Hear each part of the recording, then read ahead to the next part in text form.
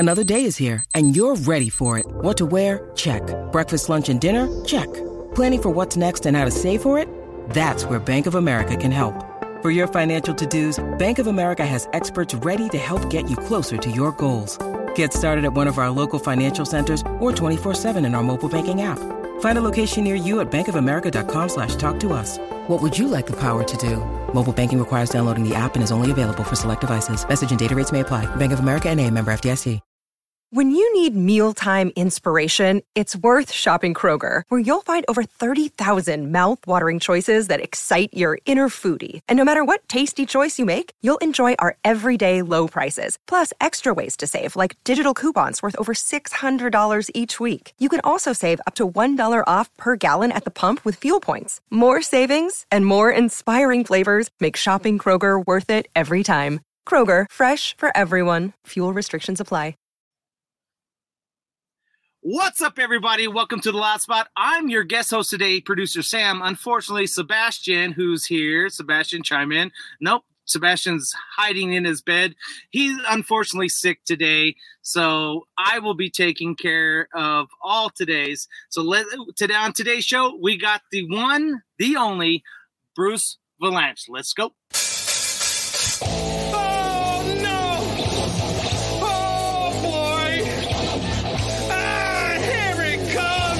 The motherfucking Loud Spot! And as always, we like to remind everybody, if you're watching us on YouTube, go ahead and click that like and subscribe, as well as that notification bell. And if you listen to us on an audio version, wherever you stream your podcasts, if there's a place for you to follow us. Bruce Vilanch is our guest today. Bruce, as we all know, and like I told Bruce, I said, I don't think we really need to go over it, the history and the pop culture, or as his shirt says, as seen on Dateline. You have been an actor, comedian, number one maestro of words, pretty much is what I would call it. Like, your biggest thing is that's right. And listen up to that. I tried to look for a blonde wig today, and it was so hard. It's tough. They're in short supply. That's right. I think they're all at your house. COVID snapped them all up. Everybody wanted to be blonde and fabulous. That's right. But if you guys don't know who Bruce Vilanch is, all I can say is do your history. He's everywhere. If he's been there, if there's been something in pop culture, Bruce has probably been on it. I don't know if you know this, Bruce, but you've made it so far as being on a Simpsons episode. Guilty, yeah. Guilty, and it's just a one-liner. It just says something about writing and Whoopi Goldberg or something like that. It was. I think the mayor's making a speech, and he does a joke and it bombs, and he said, "Thanks, Bruce Vilanch," and throws it away. And then they cut to me in the audience wearing a Fred Flintstone T-shirt. That's and right. I say, Whoopi would have gotten a laugh. Exactly. And then, of course, you go to season 11, and they're like on season 342 now. I'm amazed when people remember it. But then, Simpsons fans are like rigorous. For years, I keep getting emails from people I grew up with saying, "Oh man, my kids think you're so cool now because you were on The Simpsons." Yeah, that's right. They say my grandkids think you were so cool because. That's right. But you've also been on South Park as well. You've been referenced. I've been on 3 times on South Park. I'm stunned and amazed. 3 times. I was the coon. That's right. You were the coon. well, let me play one real quick for you. I think this one's my favorite, and I think it's the funniest. And it really doesn't show you, but it's Cartman and all of them showing up. I guess they're trick or treating or something like that. And yes, that's my favorite too. That's my favorite. Let's play this real quick.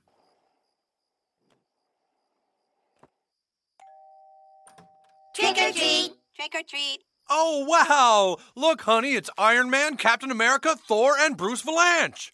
I'm not Bruce Vilanch. Oh, what are you supposed to be? Oh, right, you're supposed to be that, The Incredible. Right, the Incredible Chaz Bono. Remember, honey, Dancing with the Stars, the fat transsexual? Oh, cute. No, not Chaz Bono. Did you see my skin? I'm green. The Incredible Harvey Firestein?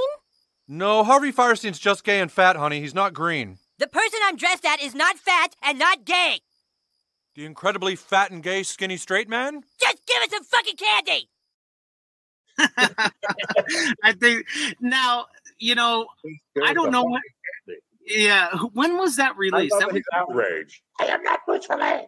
That's right. Like what? Why can't he be Bruce Vilanch? But when was that released? It was probably early 2000, definitely for sure. I guess. I would think. I'm trying to think of the references when Chaz was on Dancing with the Stars. It was probably right around then, because that was very current. Yeah, and of course, South Park has a history of making fun of everyone equally. I love it.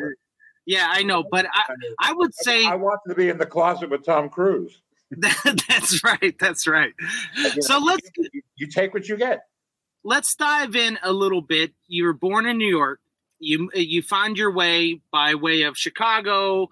You Bette Midler you write an article for Bette Midler or about Bette Midler on her stand-up routine, her singing career in the nightclub. Right. Her nightclub act.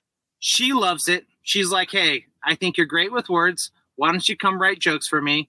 Or why don't you come write stuff in general for me? And you guys end up teaming up.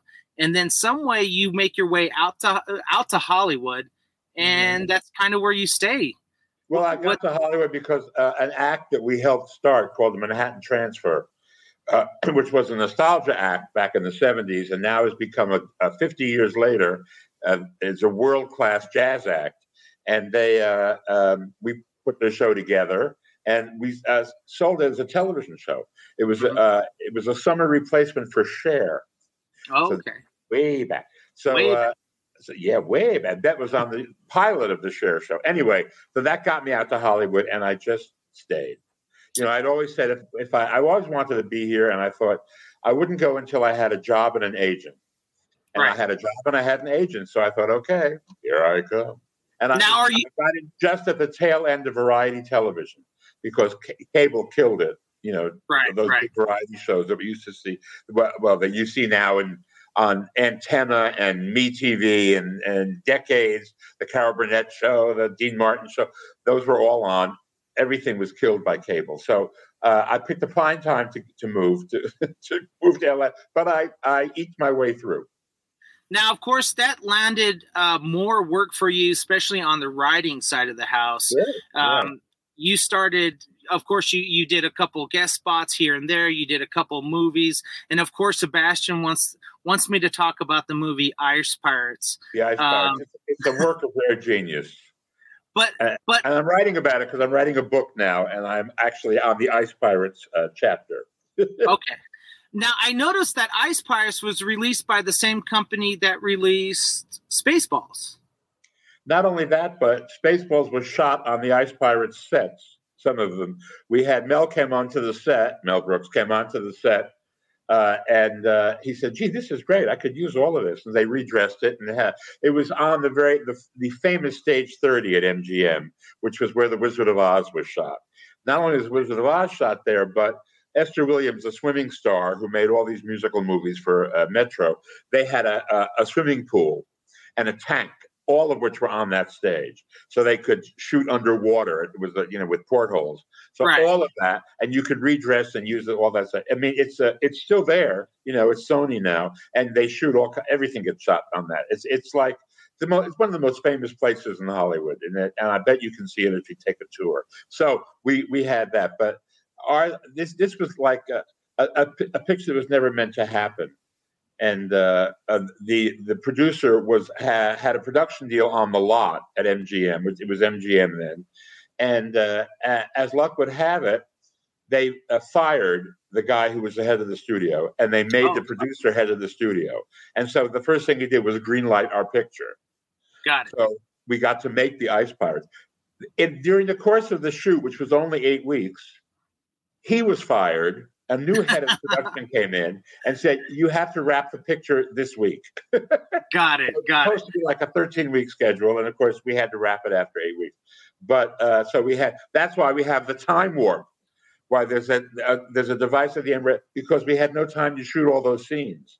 Got we it. just put everybody in a time warp, and everything was sped up. And I came on as a writer. I came on to do a rewrite on it, and Paul Williams, little Paul Williams, the singer, was supposed to play Weird Wendon, the evil emperor, and he quit. And they said, you can play it. And so, because he's gambled his body away, and he's a compulsive gambler, and all that's left is his head. And they keep putting his head on other bodies. So I said, well, I'm famous for my head, so why don't we just use that? And that's actually a line in the movie at some point, Now, that one was released in 1984, right? I guess so. Yes, that's right. Yeah, and then Spaceballs was released in 1987. But I just get this gut feeling, and we know it happens all over in the entertainment industry, in the music industry. It almost feels like Spaceballs feels like Ice Pirates, but more comedic. Mel was basically doing a parody of Star Wars, right? Of the Star Wars movies. And everybody, so were we, basically. Right. It was, and in fact, it was originally an action picture, but it would have cost so much money to do. And they brought in Stuart Raffle to direct it and rewrite it. And he made it more of a comedy. It wasn't supposed to be a comedy. And it still is somewhere in between, action, real sci-fi and comedy. That's, I think, why people like it, and it's become a cult thing because it's just so fucking weird. Yeah, it definitely. Spaceballs is a Mel Brooks movie. Spaceballs is Mel Brooks making fun of all of the Star Wars things. So, there's bound to be some overlap. But back then, Star Wars was very big in the zeitgeist because of the first three movies, and they were, I think, showing up on home video, and cable. So. People were very aware of it. So there were a lot of Star Wars-ish things floating around. Right. And you guys made that for $9 million, it says. Guys, the budget, and it only made $14 million within the box office and probably home. So we're hoping that it's probably more than that. It was a half-assed hit. I remember that John Corman calling me on Monday after the first weekend and said, we have a half-assed hit. We did 5.5 the first weekend, which back then was pretty good. Right. And especially for a picture that didn't have, Bob Urich was our star and he was a television actor. He wasn't really a movie star. So it was, it was considered okay. And where Metro was in those days, it was that was like we had Gone with the Wind. Oh, really? They were in such deep shit that it didn't really, they thought, oh my God, we're a big hit. And a huge Ice Pirates poster went up in the studio, Right. It's just ridiculous. But it wound up doing okay in ancillary, what they call ancillary. One of the reasons is Ted Turner fell in love with it. He just thought it was the greatest thing. And he put it on all of his stations. He put it on TNT and TBS and Turner Classic, and it just was everywhere. And Angelica Houston, who had made one movie before this, and off of this picture got cast in Prizzi's Honor and won the Oscars. Suddenly, it was like they said, Angelica Houston, we've had to show her movies. Well, she had 3, and this was one of them. And so this was one of them. And so it went on. It was on all the time. I can't begin to tell you. I would turn on TV and be, oh my God, there we are again. There I am with the space herpes. The space herpes, that's right. Oh my God. So, and then after that, what you ended up, like I said, you ended up writing for the Oscars. The Oscars, yeah, I did 25 of them.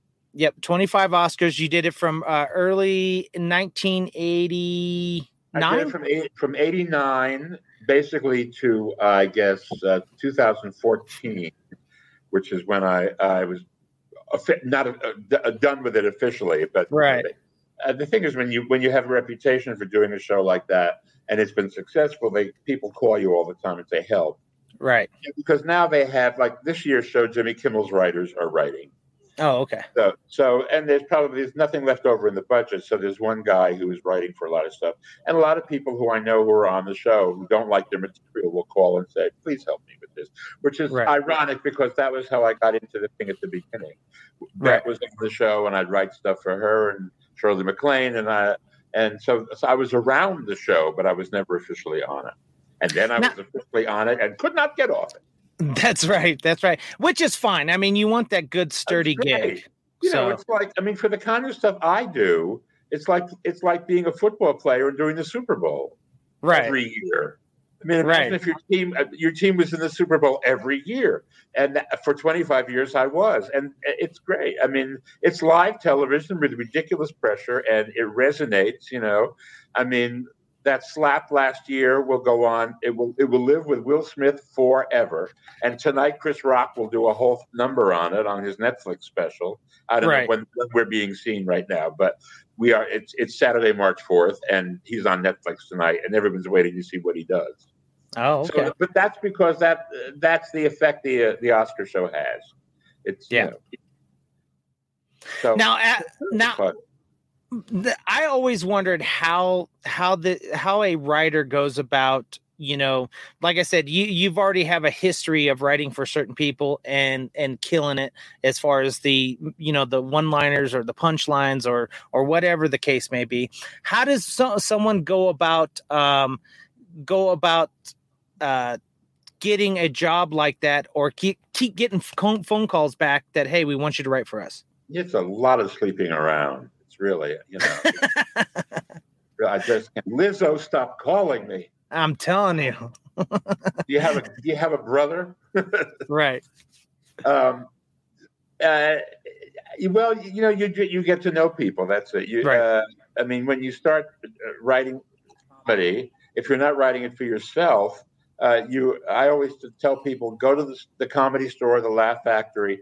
Find somebody you like and say, because what happens to them, to comedians, is they, at the beginning, nobody's interested in them, and they spend all their time writing material and trying it out. And once they hit, they're sucked into the star-making machinery, what Joni Mitchell called the star-making machinery. Right. And there's no time for them to write, and that's when they take on collaborators. You know, I mean, Tiffany Haddish is a girl, you know, suddenly explodes.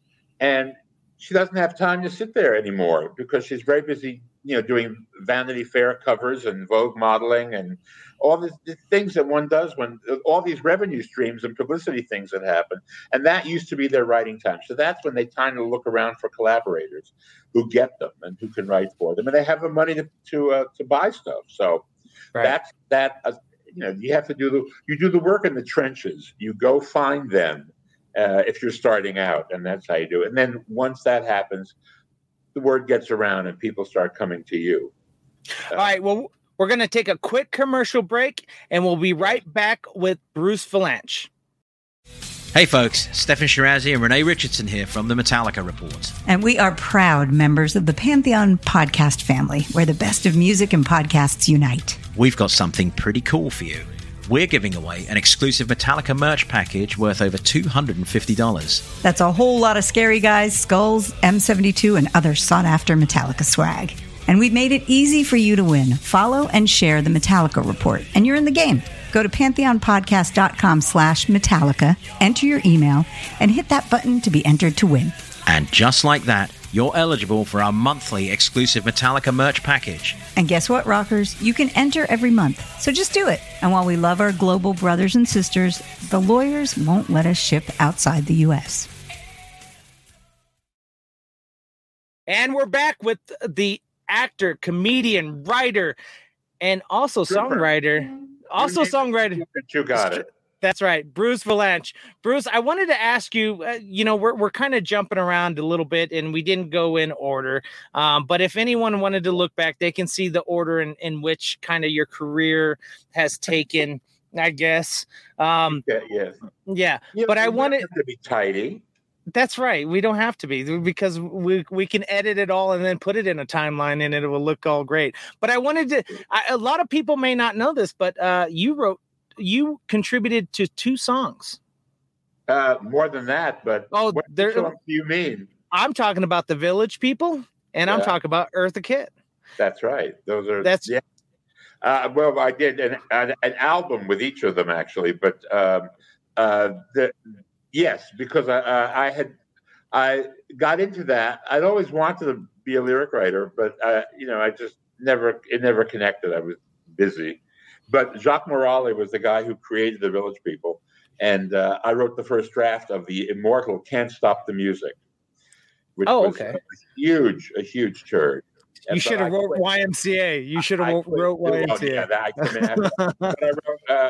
I did their stage act, and we did a couple of albums. One a song called "Sex Over the Phone," which was #1 in the UK and was banned by the BBC, which is one of my favorite accomplishments, to be banned by the BBC.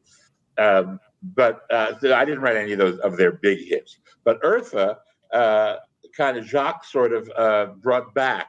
She'd more or less retired, and he brought her back to do a song for a show in Paris at the Crazy Horse. The Crazy Horse was a topless revue with gorgeous Amazonian women with massive tits.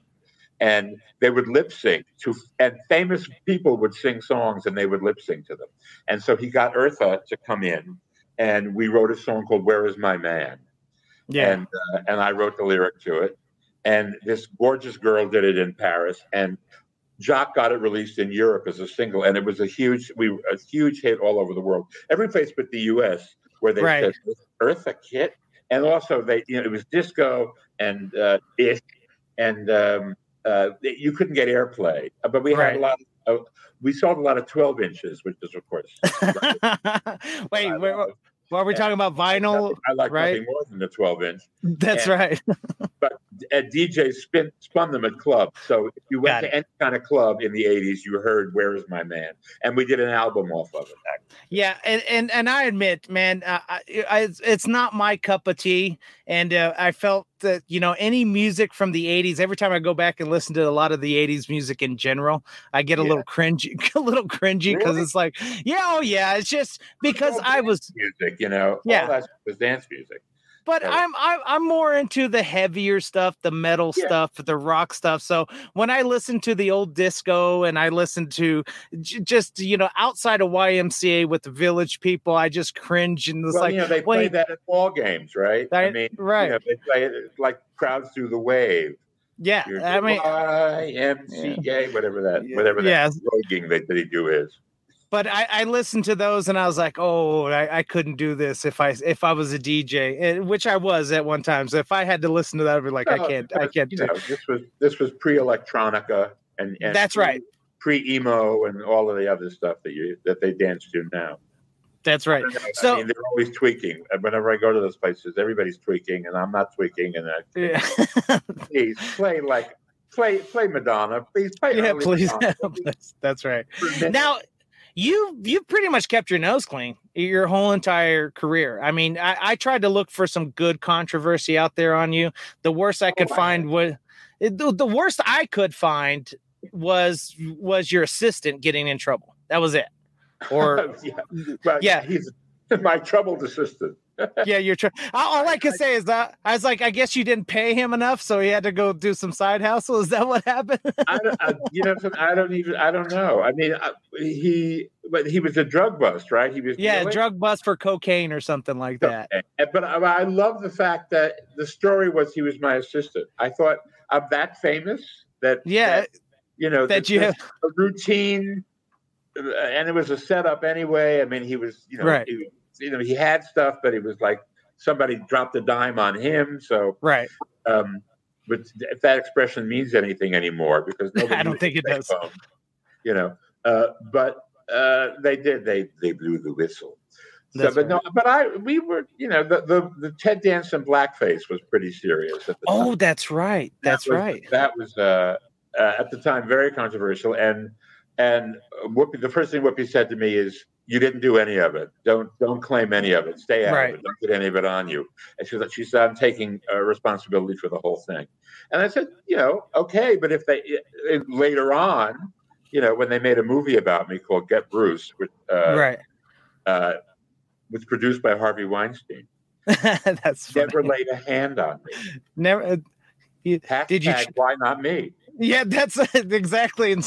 I was there in the bathrobe at the hotel ready, but that's right. No, he didn't want when you. they made the movie, there was a whole part of the movie was that, and people said, "Gee, I had no idea." They'd forgotten about it, so of course we unearthed it. Right.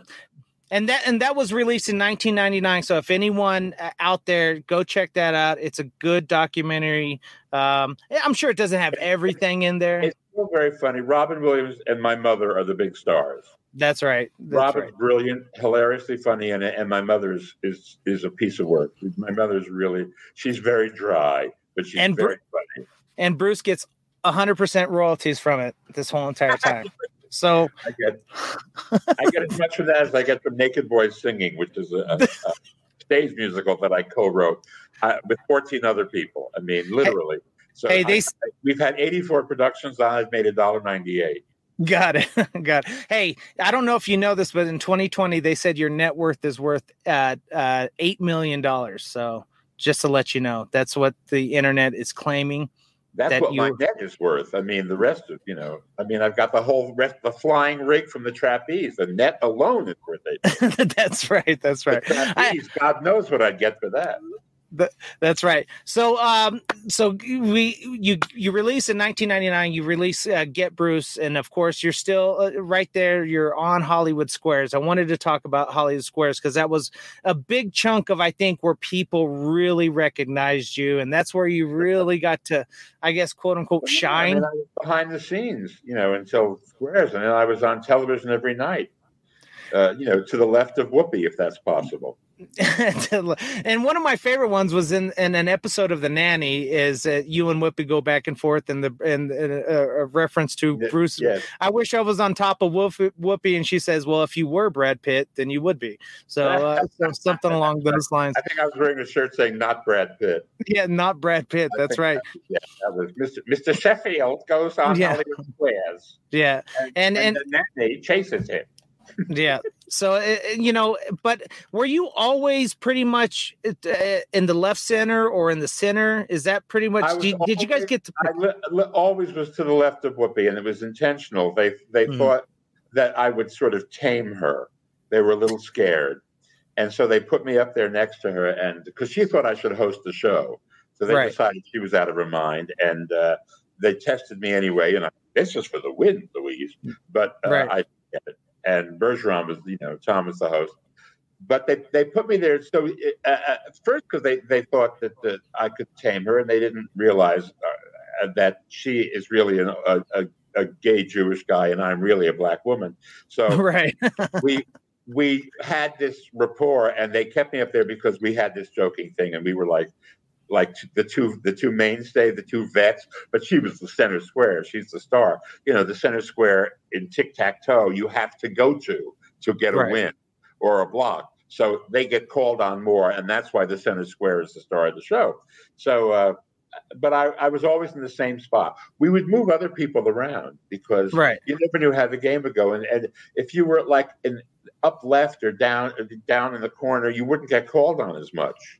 So they would rotate positions because the likelihood of you getting called on. Is this interesting to anybody? Yeah, that's right. I mean, it's just this is the logic of Hollywood Squares, but it's like tic-tac-toe. I mean, but the idea was there were people in the squares, and so you had to service the people you brought in to perform. Right. Now that I had written for, I and the staff. I had a writing staff. I was going to say, did you guys write? We had to give people bluffs, the answers that sounded like they could be the right answer but weren't. Right. And but we couldn't give anybody the real answers. So, but we gave them jokes. If we thought they could handle a joke on something, we gave it to them, and it balanced out. And some of the funniest stuff was people who we didn't expect to be funny at all. Right. Right. Like now, I was gonna say he's really funny. Was there any he's a country singer? Yeah, was there any bloopers out there that people could probably find? I don't know. That's a very good question. I've never seen a blooper reel. I haven't either. I was looking for one. Maybe they didn't do one. I mean, the rights thing is it was owned. A lot of people owned the show, and Sony had a piece of it, and part of their deal was they had the exclusive rerun rights for the Game Show Network. And I don't know if that included the blooper reel or not. That's a very good question. Yeah, because There's one famous one that's not blooper, but it's real, with Gilbert Gottfried and Penn and Teller, which is what a woman keeps landing on Gilbert to win, and she misses every time, and Gilbert said, "You fool!" every time that she doesn't believe him. You fool! And finally, Penn Jillette starts talking, and it's a chorus of people, and it's on YouTube, and people keep saying, "Oh, that thing is so funny." That Gilbert got when Gilbert passed, it got a tremendous amount of hits because people remembered it. Right. And how can you forget Gilbert? I mean, my God. No. And he was on the show. And there's been a lot of passing. A lot of your friends, Betty White, Gilbert Godfrey. Man, you're just connected to literally everyone in Hollywood. Yeah. I knew and know a lot of people. That's happened. When you've been here a long time and you've worked a lot on the kind of shows I work on, all those award shows have 30, 40 different stars and personalities on them. And I worked with them all, now I know them all. Right. Now, what are you currently working on? What is the day in the life of Bruce? Well, I had an idea during COVID, and with a friend of mine who's a director and his wife, and they it's a musical, and it's about a guy, a 40-year-old gay comic who's never happened, who's working at Caroline's in New York, and the pandemic hits, the club closes, and he has to quarantine in the attic of his parents' home in Longview, Texas, where he has an intimate relationship with his imaginary friend, Dolly Parton. Got it. She comes off a poster on the wall, and it's 2 people and 5 musicians. And we called it Here You Come Again, which sounds like a porno, but isn't. Here You Come Again, How Dolly Saved My Life in 12 Easy Songs. And we got a grant, a PPP grant, from one of the art theaters, because the government was giving them grants because the revenue stream dried up, no audiences, so they didn't want to fire people, so they would give them money, and part of the money they gave them had to go to developing new work. So we got one of those new work grants, and we wrote it, and they loved it, and so I had to go to Dolly, who I worked with off and on over the years, and pitch her this idea, thinking, this is not her idea, she won't do it, she loved it, she's now my partner. So we've done 4 regional productions of it. We did it in Delaware and Dallas and Palm Beach and Pittsburgh. And now May 17th, we will unveil it in Nashville at Studio 10, TE as in Tennessee, Studio 10. Yep. And Dolly, will be around, and hopefully we'll give it the papal blessing, so that we can get a national kind of rollout on it and get more of it. And don't forget to go down to Dollywood. I mean, it's right there. Since you're in Nashville. One of the things I did with Dolly in the 80s was open Dollywood.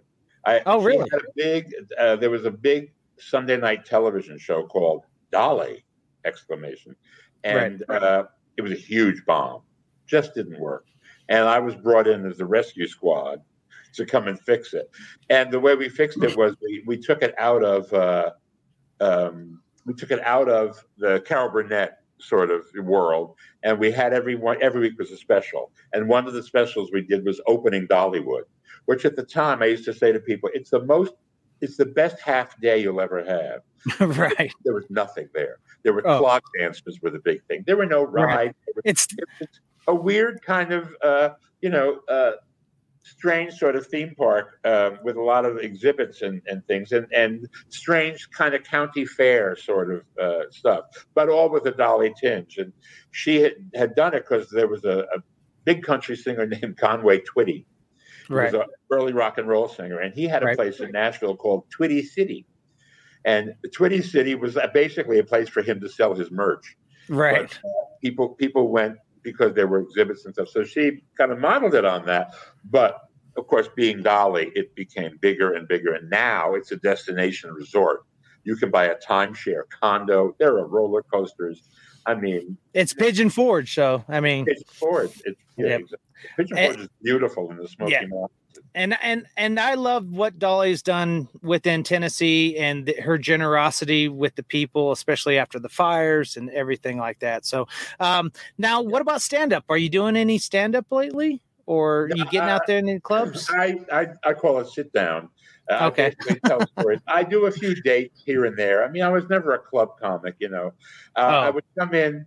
I love doing corporate dates, and they'd come back. I go I do the diversity luncheon for some big company, and I get to make fun of all of their bosses, which they love.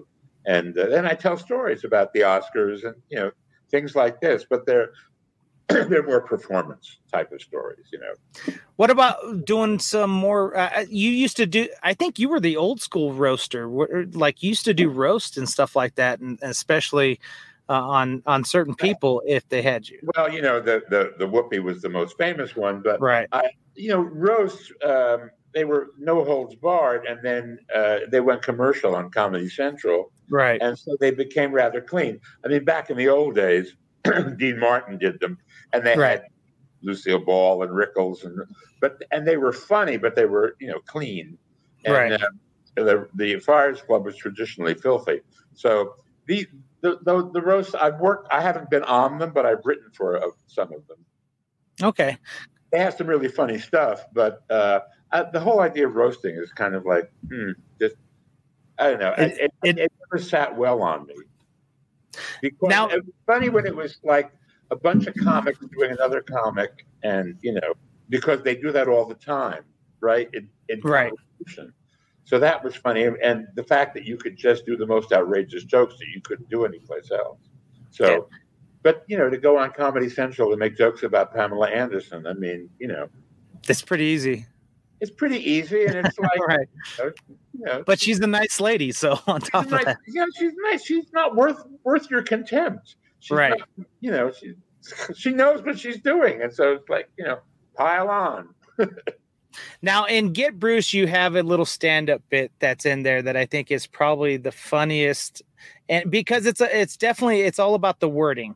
I notice a lot of your humor. People, they don't have to really look into it, but if they just would pay the attention to the vocabulary in general, they'll get the joke.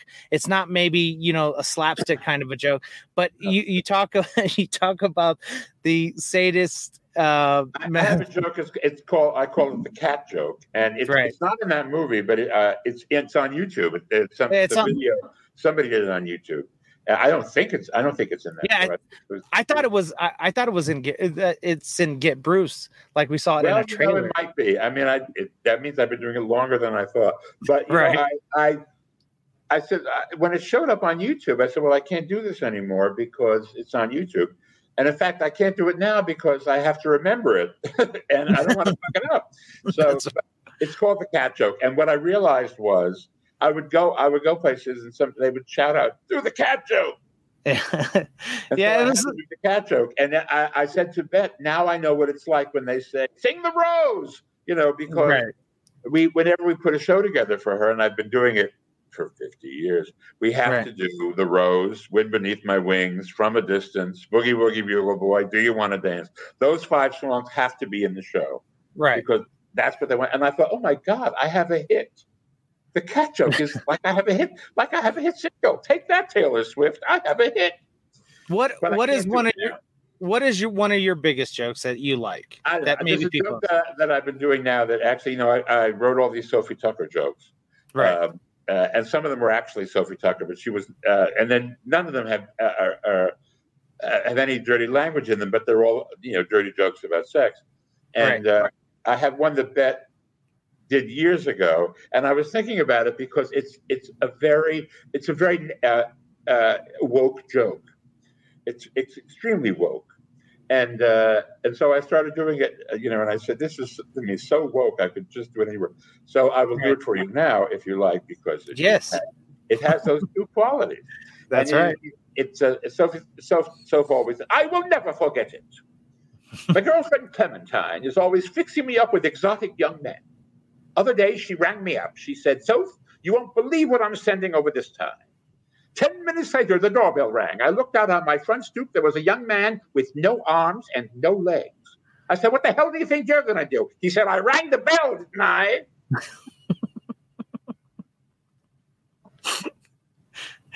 Well, that's Bruce, no joke. I mean, it's like it's not ableist. It's like this guy figured it out. It's body positive. That's right. I could sell it to Lizzo. It's body positive. That's right. So Lizzo, if you're watching, which I really doubt if you are, you're way too, and she's too busy to even watch this stuff. But Bruce, we want to appreciate you stopping by today. Any books in the works? I know you've already written the book right now. In fact, I am the Ice Pirates chapter as we speak. That's right. And it comes off of these podcasts because I've done a bunch of podcasts, and people your age are always they're interested. They talk about the crap I wrote in the 70s, specifically the Star Wars Holiday Special, the Paul Lynde Halloween Special, the Brady Bunch Variety Hour. And these are like some of the worst shows on television. And so that's the book is about how I got to do all that and survived. And it's called It Seemed Like a Bad Idea at the Time. Right. And is there an expected time frame that this is going to be out next year before the Oscars? Got it. Okay. Like after, early 24. Early 24? Early 24. And then if you guys check them out, where can they find, what's your website? The best thing is wegotbruce.com. That's right. We got Bruce. It's run by a fan in Florida who knows more than I do. I check in to see what I'm up to. Is that how it works? No shit, I have to be there tomorrow. Yeah, that's right. Again, Bruce, thank you for stopping by. Guys, don't forget to go check out his website and also our website, www.theloudspot.net. And of course, as Sebastian always says, peace out, rock on, and much love. This is the Loud Spot outro by nothing short of tragic. Is this all talk with no action? No. Is this my thoughts with distraction? No.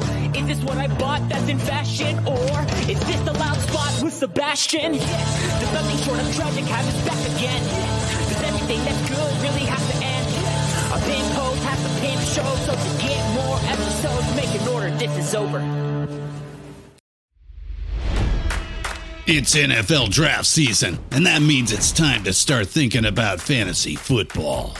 FantasyPoints.com features industry-leading experts and prognosticators using proprietary hand-charted data to help you score more fantasy points. FantasyPoints.com is the place to go for whatever kind of fantasy football you play. Whether you play fantasy football, daily fantasy sports, or do a little bit of everything, Fantasy Points has the meticulously researched content to guide you to victory. And why wait for the fall? Fantasy Points also covers the new spring football league, the UFL. Join the guru, John Hansen, Scott Barrett, Joe Dolan, and other massive names in the fantasy football universe with an exclusive offer. Use code Pantheon for 15% off any Fantasy Points package, including the all-in package, with access to every article, tool, and data nugget that Fantasy Points has to offer. That's FantasyPoints.com and code Pantheon for 15% off at Fantasy Points. FantasyPoints.com, code Pantheon. Score more fantasy points.